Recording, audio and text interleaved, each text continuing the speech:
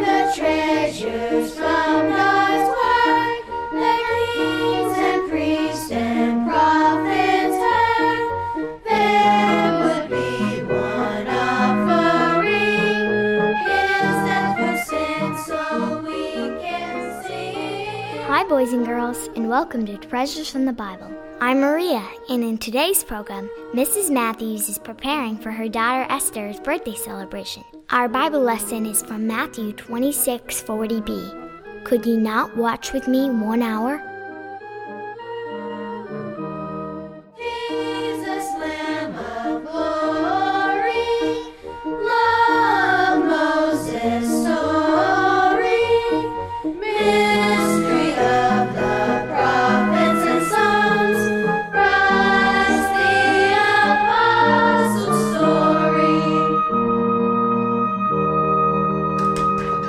Honey, the children look great.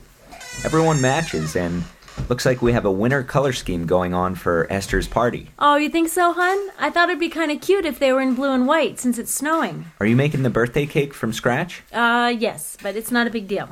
It's a real simple recipe. Brr, it's so cold. How about we have chicken noodle soup and we could have some bread with that too. The only thing is I need about 2 or 3 ingredients. Do you mind running to the store for me real quick? Sure, hun. Homemade soup and bread sounds delicious on a cold day like this. Hi, sweetie. Can I help make my cake, Mommy? Sure you can. Okay, first we're going to crack the eggs into the bowl, okay? Right. Just like that. Okay. Over the bowl. Good. Hi, Jonah. Did you have a good nap? Yes. You did? Yes. Do you want to help us make Esther's birthday cake? Sure, Mommy. Good job. Right here. Okay. Hi, Mom. When's everyone coming over? They should be here any minute, actually. No, Jonah, don't chop the poon. Oh, watch out!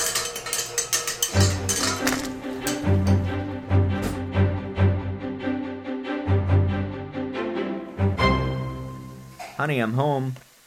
Whoa, what happened to everyone's outfits? Oh, hon, you're not going to believe this. Jonah was helping us make the cake, and his spoon dropped into the mixer bowl when it was on high speed, and the batter went everywhere. Honey, don't worry. I'll take the children upstairs to give them a bath and also wash their clothes.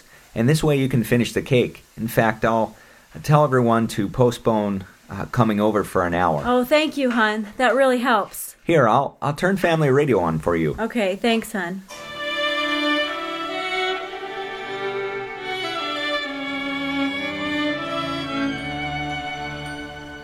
Hi, Elaine. We've come over to help you with the party. How are things going? Well, actually, Jonah accidentally dropped a spoon into the mixer bowl when it was on high speed, and the batter went everywhere. But that's okay. We had fun cleaning it up. Oh, I'm sorry. What can I do to help you? Well, I still need to make the icing. I'll be glad to help with that. Oh, thank you, Maria. That's so sweet of you. Sarah, Esther's upstairs. You want to go play with her? I was just going to ask you if I could. Thanks. I was listening to the radio last night. Oh, excuse me. And it was interesting because the announcer was talking about testing, how God has allowed a lot of testing to go on in the day that we live in. Oh, I wish I could have heard that. I've been trying to learn about what it means when Jesus was praying in the Garden of Gethsemane, and he said to his sleepy disciples, it's in Matthew 26:40, could ye not watch with me 1 hour?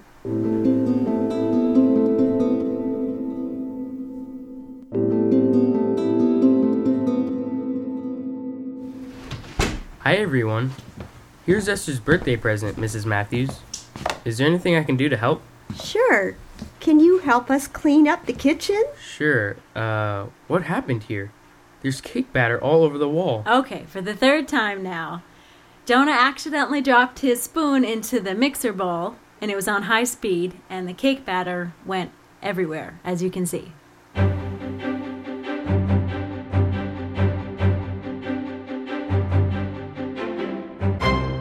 What are you trying to figure out, dear? I'm trying to understand how Jesus was watching for 1 hour when he was praying in the Garden of Gethsemane. Let me see if I can help, hon. Let's first look at the context in Matthew 26:37-41. And he took with him Peter and the 2 sons of Zebedee, and began to be sorrowful and very heavy. Then saith he unto them, My soul is exceeding sorrowful, even unto death. Tarry ye here, and watch with me. And he went a little further, and fell on his face, and prayed, saying, O my Father, if it be possible, let this cup pass from me. Nevertheless, not as I will, but as thou wilt. And he cometh unto the disciples, and findeth them asleep, and saith unto Peter, What, could ye not watch with me 1 hour? Watch and pray, that ye enter not into temptation. The spirit indeed is willing, but the flesh is weak. Grandpa, why was Jesus so sad? Why, Sarah, I didn't even hear you walk in, and you brought Esther and Maria with you. You've asked a very important question. Why was Jesus so sad in the Garden of Gethsemane? The reason the Lord Jesus was so sad was that he was showing us that he had to endure the death of his soul and his body when he paid for all the sins of his elect before he even began to create this beautiful universe. Is that why the Bible uses the words sorrowful, heavy, and exceeding sorrowful? Yes, that's a very good observation, Maria. Why did Jesus tell them to watch 1 hour, Mr. Gunter? Now that's a super question, Esther. The Lord Jesus told them to watch and pray so they would not enter into temptation, which means a test or a trial. Mr. Gunther, I've been listening from the other room. Why did Peter, James, and John fall asleep? Were they really tired? Yes, Nehemiah, we have been learning that the believers are to watch in the Bible to learn the date of when Christ will return to rapture all the true believers, plus much new information that God is revealing from the Bible today. Those who do not really trust the Bible are spoken about as being asleep spiritually, according to 1 Thessalonians 5:6. Therefore, let us not sleep as do others, but let us watch and be sober. The Bible explains that during the church age, God had hidden this information of when he was returning. Mr. Gunther, can you write down what these teachings are that have always been in the Bible that God is now revealing? Sure, Joy. Thanks for reminding us of that. I've actually written them down on the other side of the board. Let me just turn that around. And can each of you read them off, please? Let's start with Esther, and then we'll go in a circle, just go around the room. Number 1. There's a time of testing before Judgment Day on May 21st, 2011. The Bible calls this the Great Tribulation. Number 2. Those in the churches are especially being tested to see if they are ready to listen to and obey all that the Bible teaches. Number 3. This testing program is spoken about in Revelation 3:10, where we read, Because thou hast kept the word of my patience, I also will keep thee from the hour of temptation, which shall come upon all the world, to try them that dwell upon the earth. Number 4. We have learned that Christ finished using the New Testament churches on May 21, 1988, that he had established in 33 AD. Number 5. We have learned that May 21st, 2011 is the rapture and the beginning of Judgment Day, which will last for 153 days. Number 6. We have learned that man was judged in the Garden of Eden, and that the punishment for sin is death, both in body and soul. All right, let's go right back around. Number 7. We have learned about the true nature of salvation. Number 8. We have learned that we are to declare this message of salvation to the world until May 21, 2011. After that, salvation will no longer exist.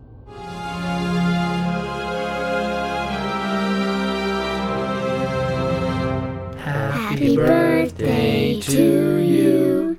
Happy birthday to you. Happy birthday, dear Esther. May Jesus bless you. Nice job, sweetie.